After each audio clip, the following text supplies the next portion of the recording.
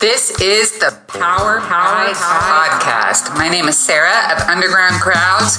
We hit Bible topics, smash book studies, punch out some songs here and there, and light up His Word to strengthen our souls. Thanks for listening. Okay, we're getting started. We are in 2 Timothy chapter 3. That go-to book for some to keep everybody in line. And really, if we dig a little deeper, it's more about keeping ourselves intact for the sake of furthering the gospel. It references men, it references women, but it's more about keep yourselves. The language is keep yourselves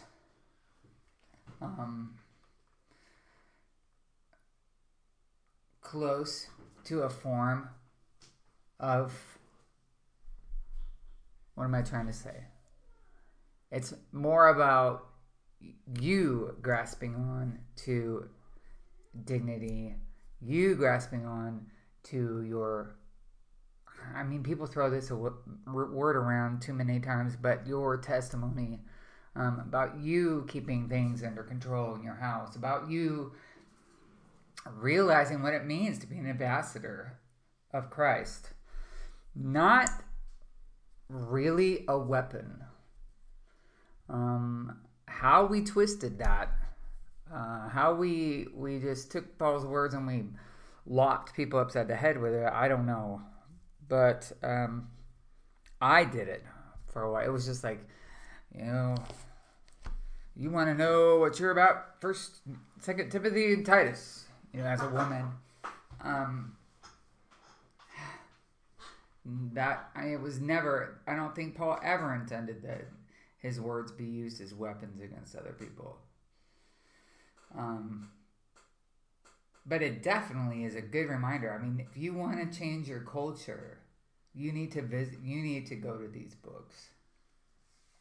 How are you, even one of the verses, we'll read it today, but even one of the verses was like, how are you going to do this taking care of the church thing? You can't even take care of what's going on in your house. The language is centered on keep yourself in check. We have this freedom in Christ. He just wrote a whole book about that in Romans. He's not discounting any of this. In fact, these people probably went way off left. Free for all. Every day is a party. This is club church we're throwing. And Paul, it's like a birthday party. Yeah, I don't know if you've ever been to a birthday party with just like a bunch of little kids and they're all excited. It's like all these people are super excited about knowing Christ and being in Christ. And Paul is like, all right, that's good, but this can get selfish. If you're only about you and you're going to start living it up here on this earth, you're going to start living for yourself here. You've got this freedom in Christ. You need to use it to forward the kingdom of Christ. You've got this liberty. Don't let it go to waste. Order yourselves. Conduct yourselves. That's more the tone I'm seeing from Paul. Not bash people over the head and send them further into the ground. That's not really... That's sincere people who want to love the Lord, and we strip them so easily of all their dignity. And we have a serious lack of dignity in some churches, but the telltale sign is on the street, right? A serious, we don't even know what dignity is. And we think we should be in the business of stripping people of their dignity inside the church doors? No. In fact, dignity is a word that God, through Paul, several times uses in this chapter. Dignity. So let's define it first. And then we will read this chapter. The quality or state of being worthy honored, esteemed. Every child of God that enters church building is worthy, honored, esteemed, regardless if we want to believe it. Regardless of what we know of their past, regardless of how much they stretch our nerves. I imagine all, the 4 and 5-year-olds at a birthday party. I'm not sure you know Jesus. Right? That's the sentiment we're like when the 15th cup of Kool-Aid is spilled over. We are so futile and so limited in our thinking that we can assess someone entirely by mistakes that we have witnessed. And Jesus knows all of our mistakes. From start to finish. And we think we can go around with our small scope, be around somebody for a small period of time, and know exactly what they're like. And our time frame is what? No. I remember one of my mentors when I was going to college who really reached out to me. First of all, I was being thrown under the bus constantly by a family member that was calling in the student life office and getting me in trouble. For what? Who knows? But this guy, he didn't like the way I dressed. He didn't like the way I acted. He didn't like it. He really just had a hate problem. He just really had a hate problem. That's what he had a problem with. It wasn't me that was the problem. It was him that was the problem. So he would call, and so pretty soon this director of student life could see the forest for the trees, and we became friends. But one of the things that he said in one of his classes was, you don't judge a person by this small time frame that you are around them. When they get to the end of their life, we are all at some stage. We are all at one step or the other on the ladder of growth and sanctification. We are all in process. We are all trying to get to the finish line. There ain't no way you can sum up, this is what I'm trying to say, sum up somebody in the seat in front of you with your small scope in any sort of entirety. That should humble us. We should think, oh, the God who knows everything I've done thinks I should treat people with dignity. Then 1 Timothy makes sense. So let's read. It is trustworthy statement that if any man aspires to the office of overseer, it is a fine work he desires to do. And the overseer then must be above reproach, the husband of one wife, temperate, prudent, respectable, hospitable, able to teach, not addicted to wine or pugnacious, but gentle, peaceable, free from the love of money. He must be one who manages his own household well, keeping his children under control with all dignity. Not his dignity, his kids' dignity. And his dignity, because we cannot encompass dignity when we don't have it ourselves. I will keep reading and I will shut up. Then I will pray. But if a man does not know how to manage his own household, how will he take care of the church of God? This is verse 5, in case you're wondering. We're in chapter 3, 1 Timothy 3. And not a new convert, so that he will not become conceited and fall into condemnation incurred by the devil. And he must have a good reputation with those outside of the church, so that he will not fall into reproach and the snare of the devil. The devil is mentioned. Dignity is mentioned multiple times in this passage, and so is the devil, because this position is under attack. Deacons likewise must be men of dignity, not double-tongued or addicted to much wine or fond of sordid gain, but holding to the mystery of the faith with a clear conscience. These men must also be tested. Then let them serve as deacons if they are beyond reproach. Women must likewise be dignified, not malicious gossips, but temperate, faithful in all things. Deacons must be husbands of only one wife, and good managers of their children and their own households. For those who have served well as deacons obtain for themselves a high standing and great confidence in the faith that is in Christ Jesus. This is connected to the first verse. Put 1 and 13 together. It tells you what the qualifications are for this. But then the follow-up, the first verse is it's trustworthy. It's a fine work that he desires. And for those who serve well as deacons, it gives you these qualifications, obtain for themselves a high standing and great confidence in the faith. Because I've always wondered, why do I want to be leadership when there's so much at stake? And it tells you why. Because leadership has not been a thing I've wanted. I mean, maybe some people are all about that, but I am not. There's so much responsibility, and there's so much. You can't just do what you want.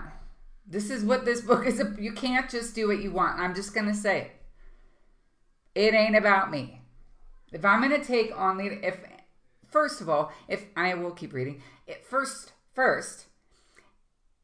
if I'm going to shirk this idea that God, and it's his idea, if it is his idea that God wants me in leadership, if I decide, which I can't, that, and I've asked, God, can you please change your mind about this? It's just selfish.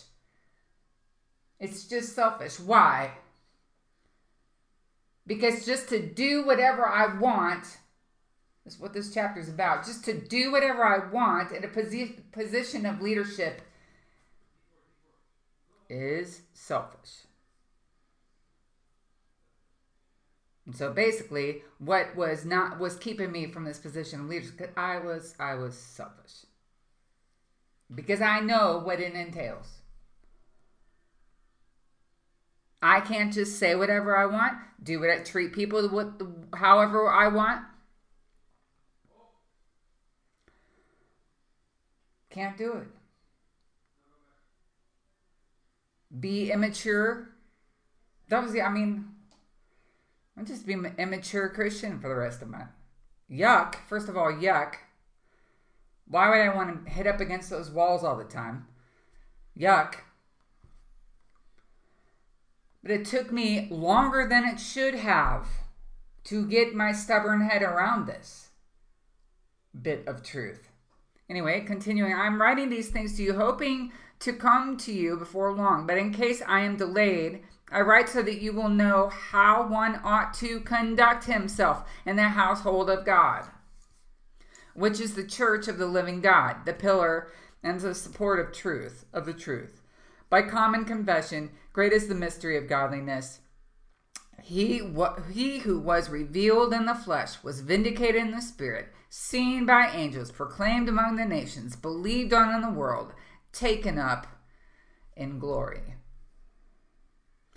Lord, I pray that you help us grapple with this idea of dignity, because it is so far removed from our cultural perspective. In fact, we have gone so far as to think that your desire is to strip people of dignity so that they can be quote unquote humble enough in your service.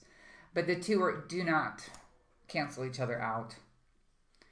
And I ask that you would help us to just discern and to see Paul's heart in this, ultimately yours. You spoke through him and you wrote through him, and your spirit is ready to speak to us today. I pray these things in Jesus' name. Amen. So dignity. We live in a time where people they believe with all their soul, with all their strength, with all their might, that's shedding any definition of male, female, even what it means to be a child. That as they feel that these definitions are not free, and that they need to rid themselves of these definitions in order to be free. And they don't realize that they are falling out of the boiling water into the fire. Because, friend, you will never, ever be free of design, of God's purpose. And He will carry out what He has started on this earth. And He is the same. Yesterday, today, tomorrow. I was reading somebody's post today, and her answer for abuse, and her answer for neglect, and her answer for these circumstances that wreck us.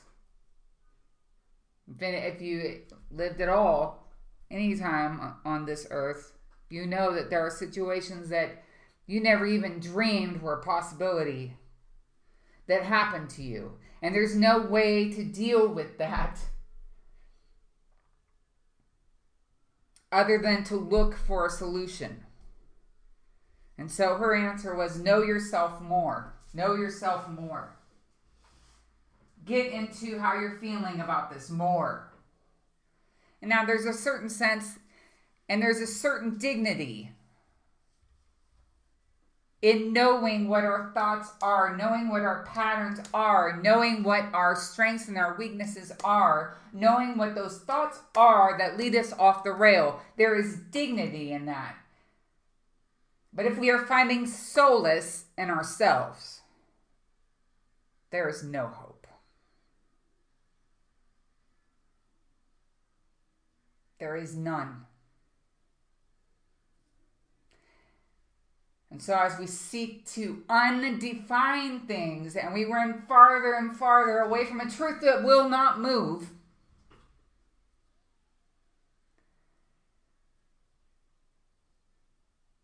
we find ourselves farther and farther away from God, from the God who made us, gave us all the dignity we needed, formed us with His hand, Psalm 139, in our mother's womb, with His own hands. He picked up that dust and He made Adam. I'm sorry, but you don't need more dignity than to bear the image of the Creator. I tell my son all the time, hon, you do not have to even open your mouth. I heard this from somebody on somewhere, and it stuck with me. You do not have to prove to anyone, not even yourself. Because if we're seeking self-validation, one of these days we are going to fail ourselves. I mean, have we not lived with ourselves longer than 5 minutes to know that we fail ourselves daily? But seek validation from the only one who can validate you, and that is your Creator. And so I tell my son, you don't have to open your mouth when you walk in a room. You are enough. You don't have to prove yourself to anyone. I don't have to, thank God I don't have to prove myself to myself, because I gave up on myself a long time ago.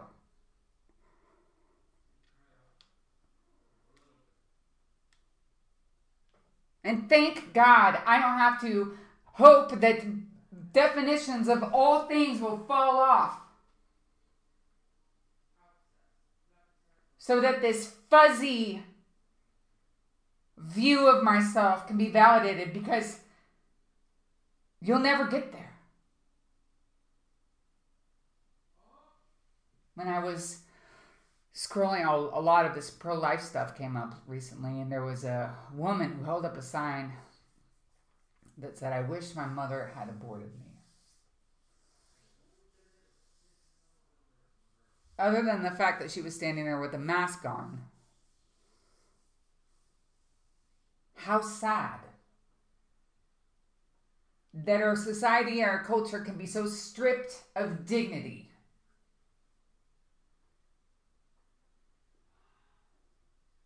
That someone not knowing who they are, not knowing whose they are, not knowing they were hand formed, we are handmade in the image of God, can think of themselves as a daffodil tomorrow and that be completely legit. I don't think it's funny. I think it's incredibly sad that a woman would wish she had never been born.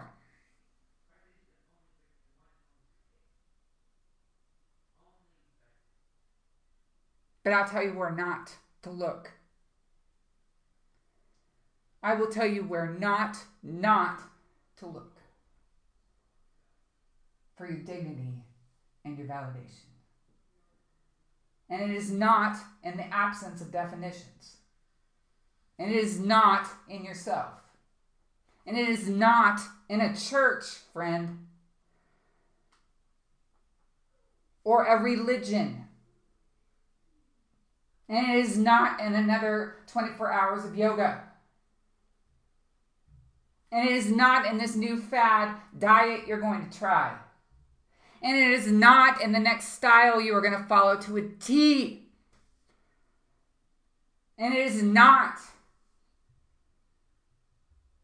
And it is not. Just fill it in the blank. That new sports regime. It is not there either.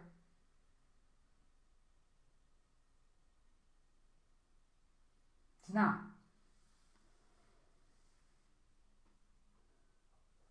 But it is in the eyes of the one who formed you.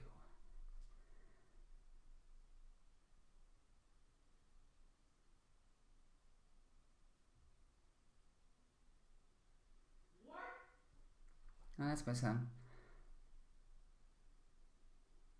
There's where your validation is. Imagine with me, if you will, what it's like to put your validation. You know what it's like to put your validation in things that change? So the definition of daffodil is this today. It's going to be that tomorrow. You know what it's like to do that? Let me just give you a real picture. Because I need pictures. And I need this one. For all those things that change, all those fad diets that change, all those exercises that change, all those meditation practices that change, the new thing is this. New pop culture thing is this. Try this. Say you want a loan for a house. It's your dream house. It's everything that you hope for. So you go to the bank and you tell the bank, well, I've got this in my account. This is why you should give me the loan. Well, let me just check to make sure. Well, no, now it's a little lower than what I just said. But you should still give me the loan. Let me check again. No, it changed a bit. It's a bit lower. Maybe it went up just a tad. But I still need this loan. Wait. Now it really dropped. So unstable.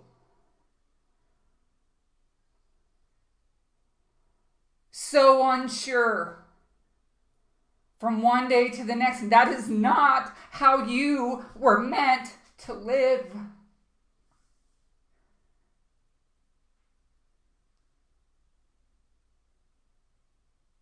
Did God not make you to stand firm, to hold your head up, to realize whose you are and who you are for, the God who does not change. Check that bank account. It will never change. He has never changed, and he will never change.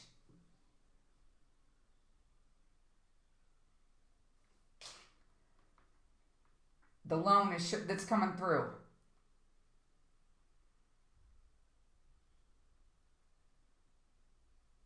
You needn't ask. The work that needed to be done was done to restore you to him. That was through Jesus Christ. Verse 16. By common confession, great is the mystery of godliness.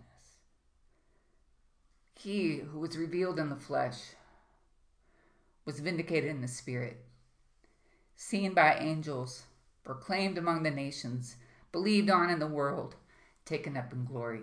Peace out. Again, thanks for listening. Catch the next part of this series, usually Wednesday, Thursday, or Friday. You can also find Underground Crowds on Twitter, Patreon, Bandcamp, or undergroundcrowds.com.